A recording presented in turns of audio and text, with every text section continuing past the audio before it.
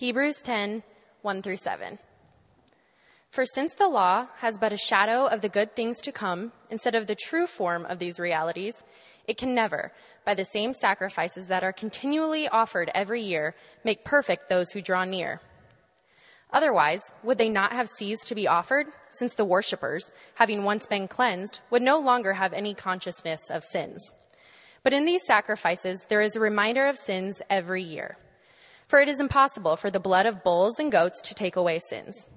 Consequently, to the world, he said, "Sacrifices and offerings you have not desired, but a body have you prepared for me. In burnt offerings and sin offerings you have taken no pleasure." Then I said, "Behold, I have come to do your will, O God, as it is written of me in the scroll of the book." Good evening, everyone. I forgot I had my mask on, so you're watching me wrestle with it here. It's been a year of wrestling, right? Are we all used to that? It's good to see you all. Good to be here at service this evening. We're going to continue on in our sermon series on the book of Hebrews called Holding Fast. The whole series we're trying to follow the flow of the author in the book of Hebrews, who urges the Hebrews to hold fast their faith in Jesus. And a lot of that's because these were Christians who had formerly been Jewish, and after they placed their faith in Jesus, at some point they started experiencing really intense pressure and even persecution to abandon their faith in Jesus and to return to Judaism. So the author of Hebrews wants to give reason upon reason upon reason why they should hold fast their faith in Jesus and not abandon their faith in Jesus. So the author of Hebrews goes through and says, look, there was Moses in the Old Testament. Moses was used by God to lead the people out of slavery in Egypt, but Jesus is a new and better Moses who leads the people out of bondage to sin. In the Old Testament, God used Moses to lead the people into rest, and God is now using Jesus to lead his people into a better rest. In the Old Testament, God gave these priests who would be mediators between God and the people, so people could access God and experience the presence of God. And now through Jesus, there's a better priest that God has brought about who gives people this chance to be reunited with God the Father. So point after point after point, the author of Hebrews wants to say the Old Testament gives us all these examples of what God was doing for Israel, but Jesus surpasses and fulfills all that came before. So don't abandon your faith in Jesus. If you abandon your faith in Jesus, you'll abandon the full fruit that all the Old Testament offered, that all that Judaism offered in Jesus. So hold fast your faith in Jesus and don't abandon your faith in Jesus. In today's sermon from Hebrews 10 that Hannah just read for us, this is Hebrews 10 verses 1 through 18. So if you have a Bible, please open there and we'll be looking at that tonight. The author's specific point there is to say Jesus has offered a better sacrifice. In the Old Testament, God gave the priests to Israel and God gave this law to Israel and told them how to sacrifice in order for Israel to cleanse their sins, to be cleansed of their sins, and they'd enjoy God's presence there in the tabernacle or the temple in Israel's history. And the author of Hebrews says, don't go back to Judaism with all of its many sacrifices because Jesus has made a better sacrifice. So today's sermon, the driving point and the driving force of the message that the author of Hebrews wants his hearers to wrestle with is Jesus has provided a better sacrifice. Don't go back to Judaism with all of its many sacrifices, which were good, but they're not as good as what Jesus did, and they could never really accomplish ultimately what Jesus did. Jesus' death is the only sacrifice that could deal with our sin, bring about our forgiveness, and make us perfect so that we can stand before God and enjoy God's presence. So that's the message we want to dig into today. And I want us to do three things. First of all, the first and most important thing is to understand what does Hebrews 10, 1 through 18 mean in its original context. What did this mean to the original hearers? The people would have heard this the first time. The people that this was written to. What does it mean to them? Secondly, we want to take a look at how Jesus' sacrifice satisfies our deepest need for acceptance, how Jesus' sacrifice satisfies our deepest need for acceptance. And then finally, we want to wrestle with the offensive idea of sacrifice. Most of our time will be spent on point number 2, talking about how Jesus' sacrifice satisfies this deep need for acceptance. Most of you, if you're going to go out and go to Atlas or go down to Shorts some night to grab something to eat, how many of you have a routine before you go out to do something like that? At home, there's kind of a ritual or a routine that maybe involves getting cleaned up, running a comb through your hair, maybe shaving if you're a guy, brushing your teeth. Maybe you spend a little extra time picking out the right clothes you want to wear before you go out. Now, that's a routine that we have if we're going to go out or go to a party or a get-together. If it's a Saturday and you don't have class, you don't have work, you don't have anything going on, is there a different routine you have in the morning? Maybe no routine? Maybe it's like, score, this is a pajama day. We are not going to be exiting pajamas. It's pajamas from morning all the way up into evening. The reason we usually kind of primp ourselves and try to look a little better before we go out is because we like to be presentable to other people. Somehow or another, when we encounter other people, we have the sense of wanting to look acceptable or presentable to them. And that usually involves a lot of sacrifice, and not just getting ready, but when it becomes a lifestyle, this can be expanded well beyond just getting ready for going out to eat or going to a party. Much of our lives as we get to be adults is spent really trying to make ourselves feel acceptable to other people, look acceptable to other people, gain the approval of other people. But the problem is, it never really satisfies. It leads us to making endless sacrifices to try and become more acceptable, to feel like we present this acceptable image to other people, and hopefully they'll approve of us. But it never really satisfies us at a deep level. There's still this kind of gnawing and nagging sense and question, am I really acceptable? At the end of the day, what we need is to be accepted by God. And it's only Jesus' sacrifice that allows us to experience that acceptance. But that language of sacrifice is really hard for us to wrestle with, especially these days. Sacrifice sounds kind of primitive or maybe brutal. So we want to talk about this tonight. Lord, we want to thank you for Jesus. We thank you so much that you've seen us in our sin, and you sent Jesus to rescue us and save us. We thank you, Lord God, for all that he has done for us by rich grace. Help us to sink into the meaning of Hebrews chapter 10 tonight. Help us to see you. We really just need to see you tonight, Father God, and your Son, Jesus.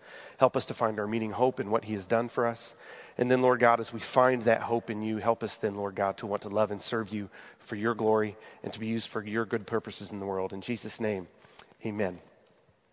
So Hebrews 10, verses 1 through 8. Let's look at the first four verses. Hebrews 10, verses 1 through 18. We're going to try and figure out what does this mean to the original audience. For since the law has but a shadow of the good things to come instead of the true form of these realities, it can never, by the same sacrifices that are continually offered every year, make perfect those who draw near. So the author comes right out swinging. There's a lot in this first verse here.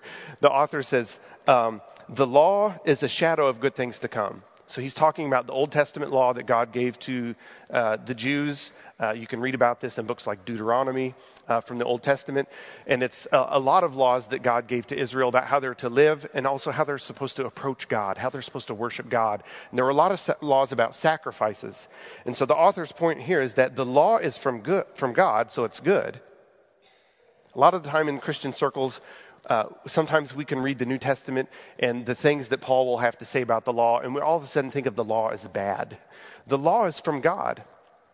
It was his design. He gave it to Israel. It's good, but it's not the full fulfillment of what God has for his people. The law is a shadow of good things to come. So what he's getting at here is that the law was given, especially sacrifices, the ritual sacrifices that Israel would go through. They're good, but they're not the full fulfillment of what God wants to provide for Israel. They're a shadowy way of pointing forward to Jesus' sacrifice. In the law, it would be good because it reminds people of their sin. The law is good because every time a Jewish person would have to go through ritual sacrifice, it would remind them of their sin. It would also remind them God is holy. You can't enter God's presence in this kind of trite or casual way. This is not like going to play with your playground buddy. This is going before a holy, a righteous, a perfect God. And to enter into his presence is no small deal, especially when there's sin and there's evil and selfishness that lurks in our heart. There's darkness that lurks there. So the law is good because it reminds us that God is holy. The law is good because it reminds us that we are sinners. The law is even good because it shows us that God wants to make a way for us to have our sin removed. But there's a limitation to these sacrifices. These sacrifices, it says at the end of verse 1, these sacrifices are continually offered every year, and they don't make perfect those who draw near. They do not make perfect those who draw near. So the author goes on in verse 2.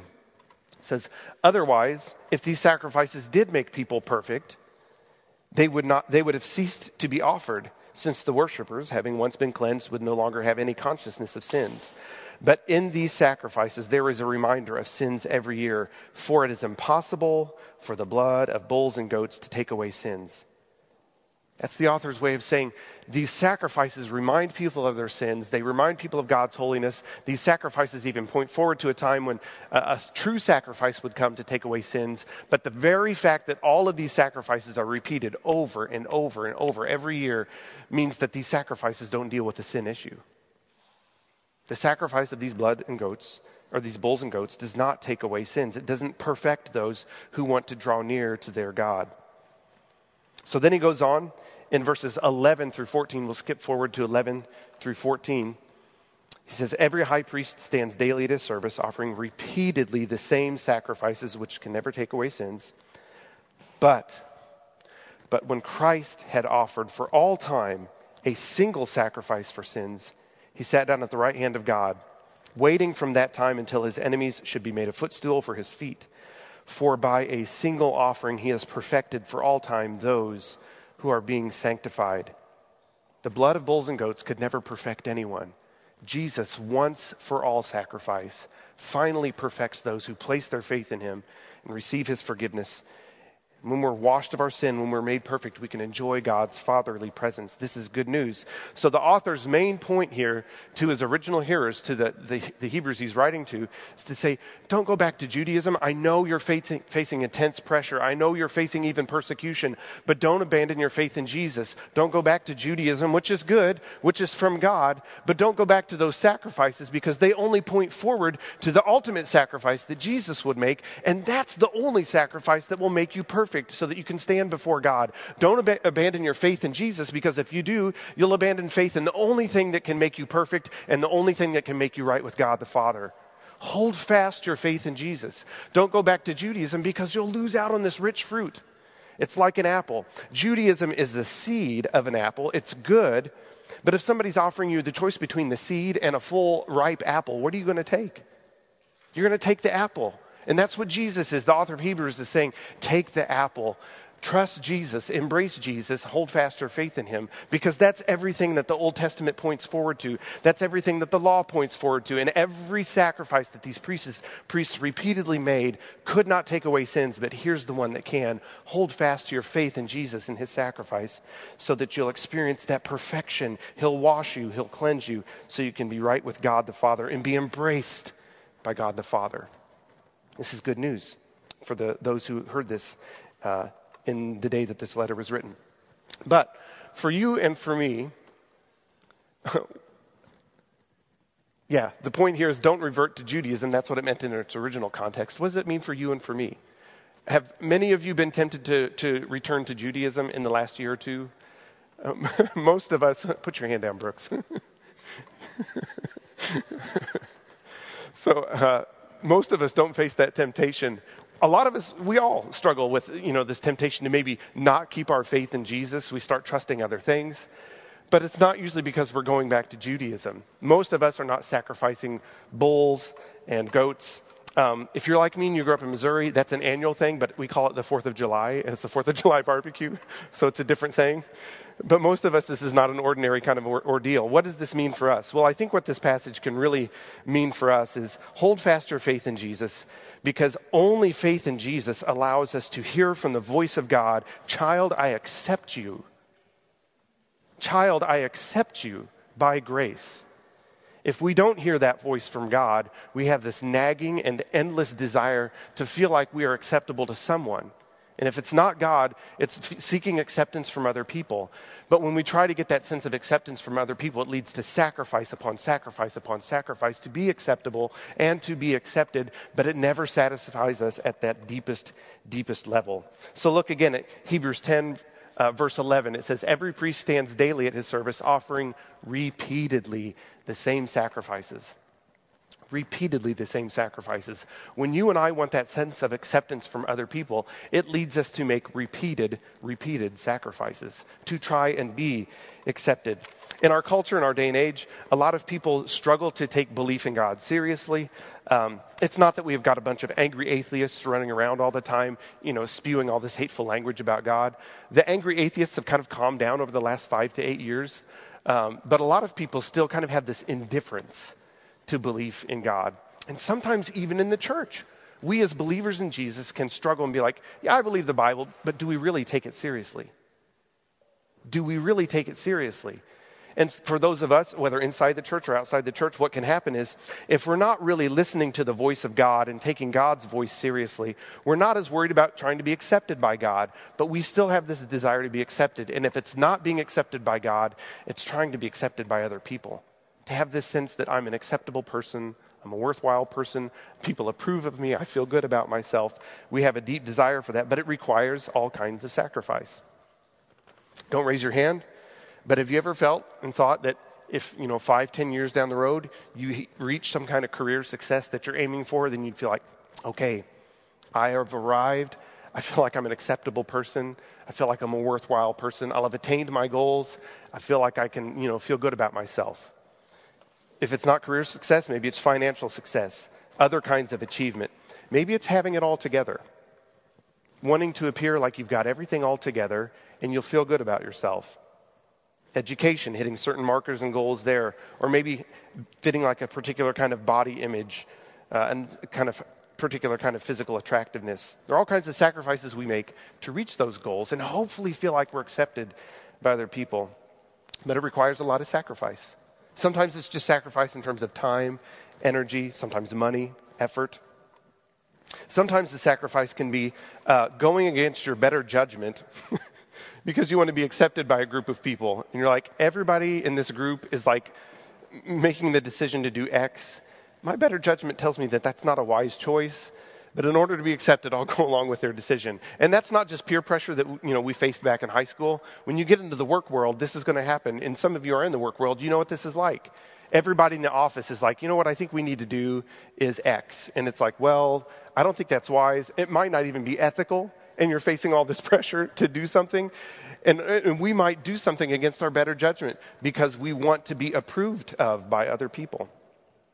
Sometimes we're willing to embrace self-destructive habits and practices because it means we'll be accepted by other people, that we really want their acceptance and we really want their approval. So we can make sacrifices ourselves in this pursuit of being accepted by other people, but we can also make sacrifices of other people. So it's costly for us, but sometimes it gets costly for other people.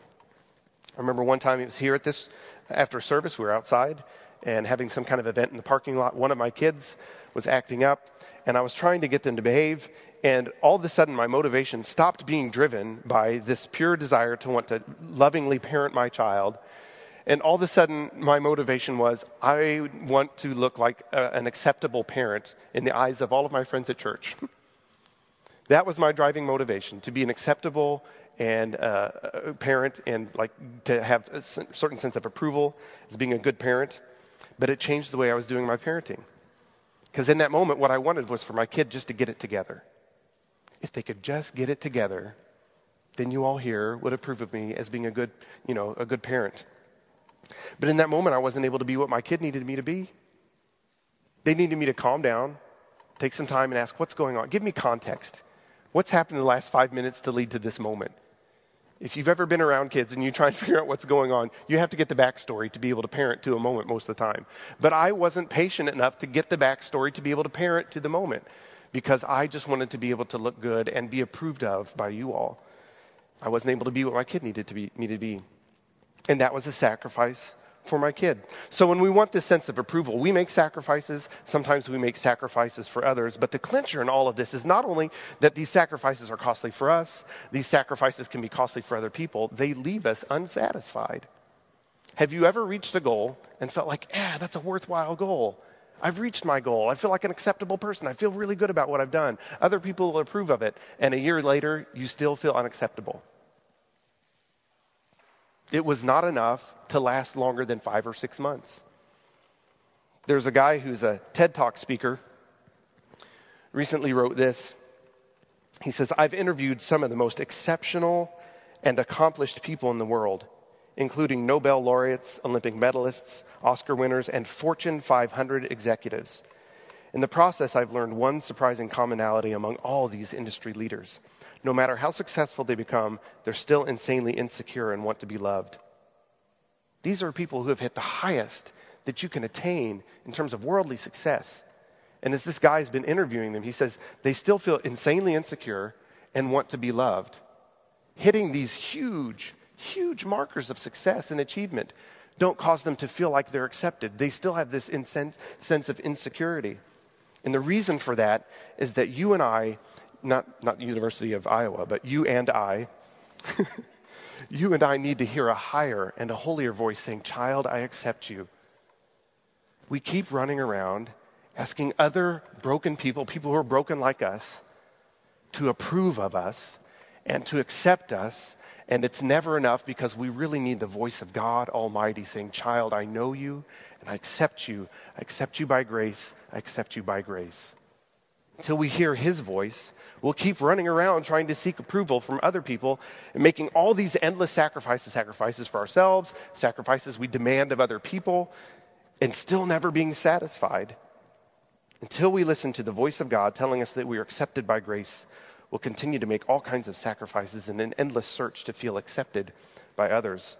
But God wants us to stop. He wants to say, "Child, stop racing around, seeking approval and acceptance from other broken people who are seeking acceptance from other broken people, and realize that I've accepted you by grace." And that is good news today. That is good news today. And here's the thing. That's not just a way to help us to feel better over our social shame. We all have things that we're embarrassed about that we've done in our lives. We're socially embarrassed about. I think I've shared this with you all, dear friends, before. In junior high, somebody came up to me and they're like, "Steve, just never wear plaid on top of plaid. Like, don't wear a plaid shirt on top of plaid shorts."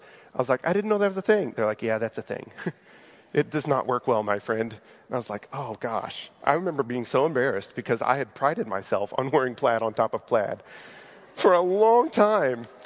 Like, I grew up on a farm and we wore all kinds of other things as well. And I had this one shirt that had a fishing lure on it. And I was very proud of that for a while. And then I was like, well, now I'm like kind of becoming cityfied. And I have this plaid shirt and these plaid shorts. And I thought it was like really, preppy. And come to find out, I'm like a really, really uncoordinated prep. It's like you're trying and it's not working. I was embarrassed by that. There were other things I was embarrassed by. I remember going on a date in high school and I had braces, and because of my braces, it was like so intense. I was like, well, I can't eat this pizza on this date because if you know what it's like, the classic, you try and take a bite of the pizza, and because of your braces, the crust comes with your hand, but the cheese stays with your face.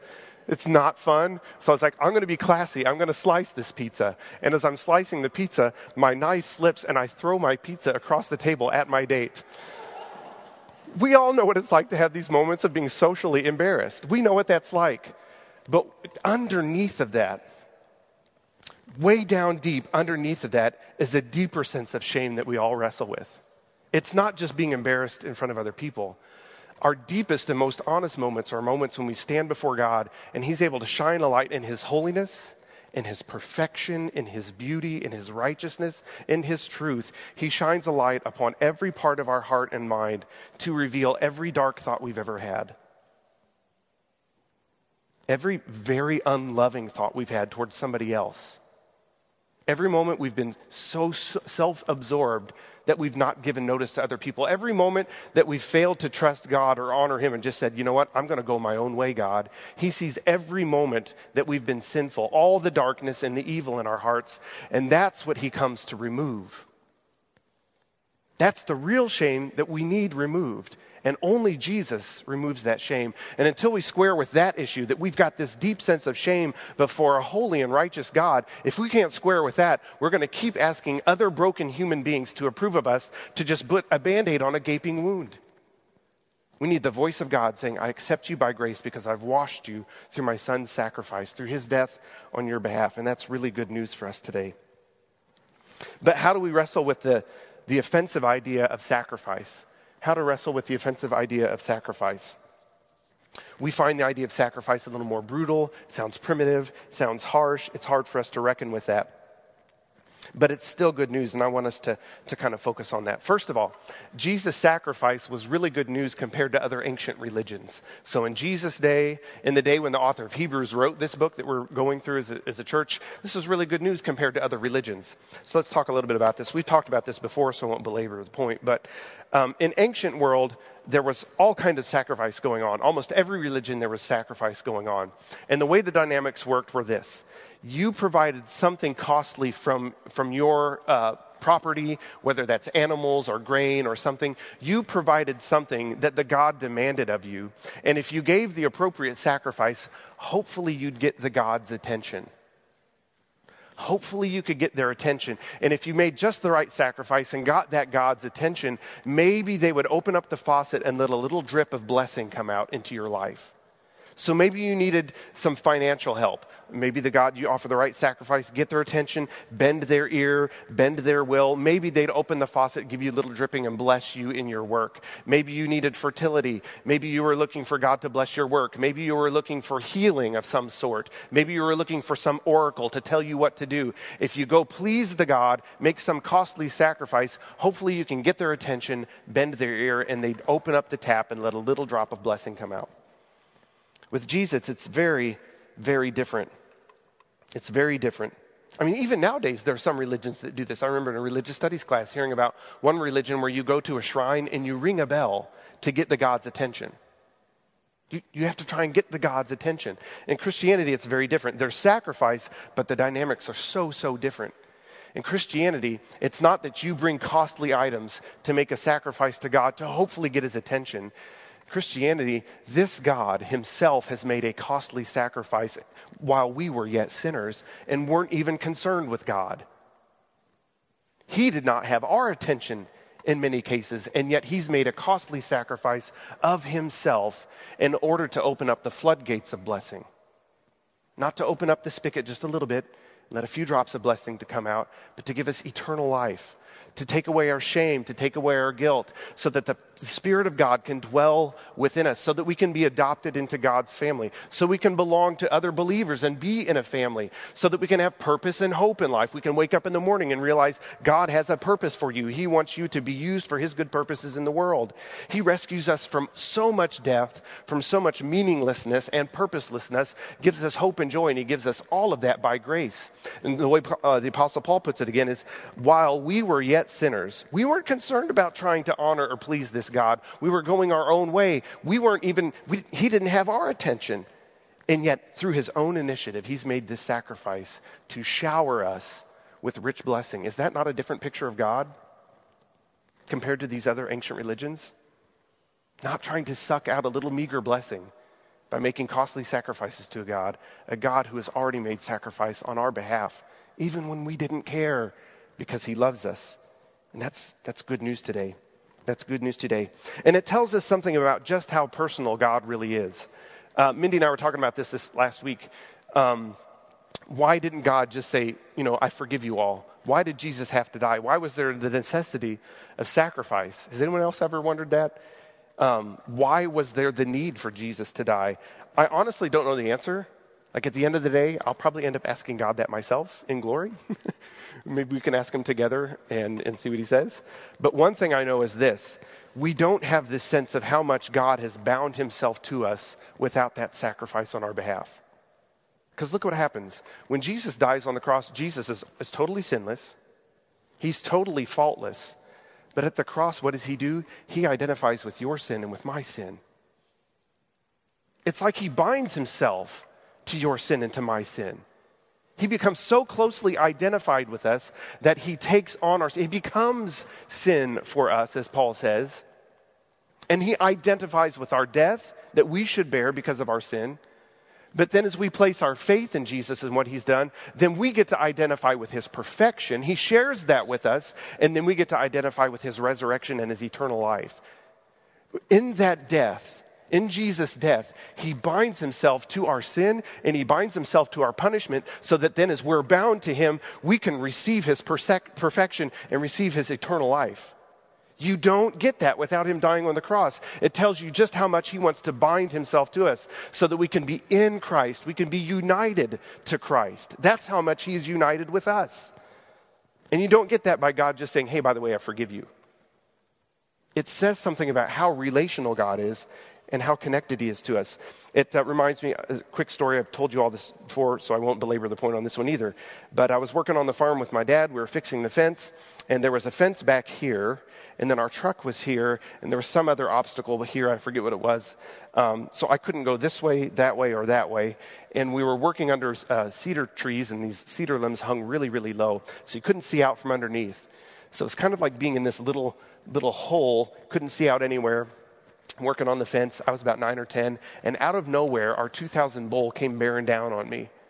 Sometimes the bull wanted to have fun with us as kids, like, hey, it's a play toy. No, it's actually a human being. Please don't hurt me. And the bull's like, I don't know any different. Let's have some fun. So he comes bearing down on me, and there's nowhere for me to go. I can't jump the fence. I'm too little. The truck is here. There's something else keeping me blocked from going that way. And I thought, I'm toast. It's like, I've had 9 good years. It's been real. And the bull just kept getting closer. And the last thing I remember is my dad steps in front of me with a rod and nails that bull in the head. And he says, you get away from my son. You get away from my son. My dad identified with my danger to protect me from this 2,000-pound bull. He took on that danger in order to protect me in that moment. And that told me about how much my father loves me. He's a good dad, but that's going too far. He's not God. He's not Jesus. But it says something about his personal love for me. And that's what God has done for each of us in Jesus. So it says something about how relational, how loving Jesus is. But also, as we close, Jesus' sacrifice breathes life in today's culture, breathes grace into today's culture. It seemed to be a number of years ago, we were more culturally relative. Cultural relativism was holding sway. Everyone tended to think, well, there's your morality and your truth, and then those folks, they have their morality and truth. I have my morality and truth. Let's just let one another be. Like, just live and let live. There's no truth out there. There's no moral truth. There's no moral absolute out there. Just let everybody live and let be. And in that culture, God's anger over sin made no sense, right? Like, if everything is relative, what's God angry about? If there's nothing that's morally wrong, why is God angry? It's like, Dad, go have a Coke and calm down. There's no moral truth. There's no reason to be angry, God. And if God can't be angry over sin because there's no moral truth, then it also doesn't make sense for God to hold people accountable for sin because there is no sin. And if God doesn't hold people accountable for sin, what sense does it make for God to send Jesus to die and to bear our punishment for sin? When moral relativism held sway, it didn't make any sense for God to be angry over sin, to God hold people accountable for sin, or for Jesus to have to die for sinners. And so a lot of people were kind of like, what's the point of Jesus' sacrifice? I don't see why that matters. It seems kind of brutal. It seems kind of harsh. But nowadays, more and more people, I think, believe that some things are morally right. Now, we are arguing a lot these days about what is morally right. We just log on to Facebook, right? We have different opinions about what is morally right, but we seem to all agree that some things are morally right and some things are morally wrong, and we are getting angry. When something happens that we think is morally wrong, we get angry over it. It's outrage culture. Slate had this webpage up in 2014. So this isn't just in the last 3 or 4 years, 2014, called The Year of Outrage. It was an interactive calendar that showed 365 days of that year, 2014, and you could hover over each day, and it told you something that Americans were outraged over that day of the year. It also had a little scale to tell you how outraged were they. So it was really kind of fun. But it shows us our level of anger over things we see in the world that we're like, that's morally wrong, and so we're outraged by it. But not only that, more and more people, both inside the church and outside the church, not only are outraged over things that seem to be morally wrong, but we're also willing to hold people accountable in really, really rigid ways, in really fierce ways. Holding people accountable for wrongdoing. People can lose their jobs for saying the wrong thing.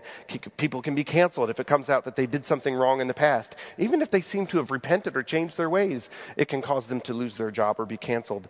The Atlantic there was a piece in The Atlantic a few years ago that said some of the guilty in today's culture are over-punished for their social transgressions. They're over-punished for their social transgressions. So things have changed. When moral relativism held sway in the United States, people are like, why is God mad? Why are people being held accountable? And why would Jesus have to die? Nowadays, it's like, we are angry over moral misdeeds, and we will hold people accountable. So we're not arguing over the principle whether certain things are wrong, you can get angry over them, and you can hold people accountable. The whole question is, who's allowed to be angry, and who's allowed to hold people accountable? Is it God, or is it us? That's the question that we're really facing today. And I think the danger in our culture, again, it can be outside the church, sometimes inside the church, if we are holding people accountable in ways that are vengeful, if we're holding people accountable in ways that don't allow opportunities for confession, for repentance, for remorse, for asking for forgiveness, it's a graceless way of trying to hold people accountable for wrongdoing. And it will only cause us to start to cancel people, write them off, push them to the margins, discarding of people in ways that are graceless and vengeful, and it will further divide us. And who will it leave left? Who will be left at the end of the day? Our culture, both inside and outside the church, as we understand that it's important to fight for things like justice, as it's important to fight for what is morally right. And it's important for us to be able to be held accountable ourselves. I need to be held accountable. We need to try to hold one another accountable. We need to bring the grace of Jesus Christ into those moments so that this does not turn into vengeful ways of trying to hold people accountable. We need that grace in our culture today to breathe life into these moments as we try to make right in situations where things have gone wrong. We need the grace of Jesus to breathe life into our time right now. When Jesus' sacrifice allows us to have our sins forgiven, what it means is when you and I have done something wrong, we can confess that. Jesus' death allows that to be washed and cleansed, but we can be preserved. In today's cancel culture, there's less opportunity to preserve people. If somebody makes a misstep, there's no option for them to be preserved. They're written off. Does anyone grow up in church and remember the unpardonable sin? Did anyone ever wonder if you committed the unpardonable sin? Like, did I do that one thing that the Bible talks about that if you do it, apparently you can't go to heaven? If you want to know what that is, let's have a conversation after church. I'd love to chat with you about that. But in today's culture, it's like there are numerous unpardonable sins for which there is no opportunity for repentance, forgiveness, remorse, or change. But Jesus says, no, I want to provide opportunities for people to repent, for their wrongdoings to be pointed out, and for them to find forgiveness, and then for sinners to be preserved and not written off. And that's good news for every single one of us. Because before a holy and righteous God, the fact of the matter is every one of us deserves to be written off. None of us deserves, on our own merit and our own rights, to stand before a holy God and enjoy his presence forever, to enjoy his love and his provision forever. But God has paid our penalty through Jesus Christ so that we can be washed and preserved and have a place in his family. And then may God teach us how to be gracious as we hold one another accountable in our world today. So as we close, I want to encourage you this week, if you're following through with us on our Lenten devotional, keep digging into the Lenten devotional this week, especially as we're leading up to Good Friday. Good Friday is this Friday. It's the Friday we remember that Jesus died on the cross. This is a great week through that Lenten devotional to remember Jesus' sacrifice, to reflect on his sacrifice, and to remember only through his sacrifice are we accepted by God. It's a great week as you go through that devotional. Confess your sins this week. As you think about Jesus' sacrifice, confess your sins. As you go through that devotional this week, find comfort in Jesus' grace for you, his death for you, as I'll do the same thing for myself this week. And then as you also focus on that, then say, Lord, help me this week to figure out how to practice grace as I seek to allow others to hold me accountable for things that I've done wrong, whether in community group or in friendships here in church, and also seek to help hold one another accountable, but help us to do that in ways that are gracious and that shine a light upon the grace of Jesus Christ and breathe life into one another's lives. Lord, we want to thank you for this day. We want to thank you for your mercy and grace. We thank you for Jesus' death on our behalf. We thank you that you saw us while we were helpless, while we were sinners and far from you. And you took the initiative to make a costly sacrifice on our behalf. Lord, I pray that you would teach us and remind us day in and day out to stop trying to seek the approval of other people and to rest in the acceptance you've given us by grace. Help us to listen to your voice, your high, your holy and heavenly voice, and to hear that language, child, I accept you by grace. Help us to rejoice in that. Then put us in a position, Lord God, to stop making sacrifices to be acceptable to other people and to make sacrifices of other people. Help us to be in a position to love you and serve you and to be a blessing to other people. Stop being fixated about what they think about us and be in a position to care for them, honor them in ways that glorify you. For those who are here tonight who don't know you, help them to place their faith in you for the very first time. To find that deep sense of acceptance that they're looking for. Help them to know that's only found in you and that you've made it possible for each of us to be accepted by grace. And then, Lord, we pray that you would use us this week for your good purposes in the world. Be glorified in us. May Jesus be seen in us and through us for your glory. In Jesus' name we pray. Amen.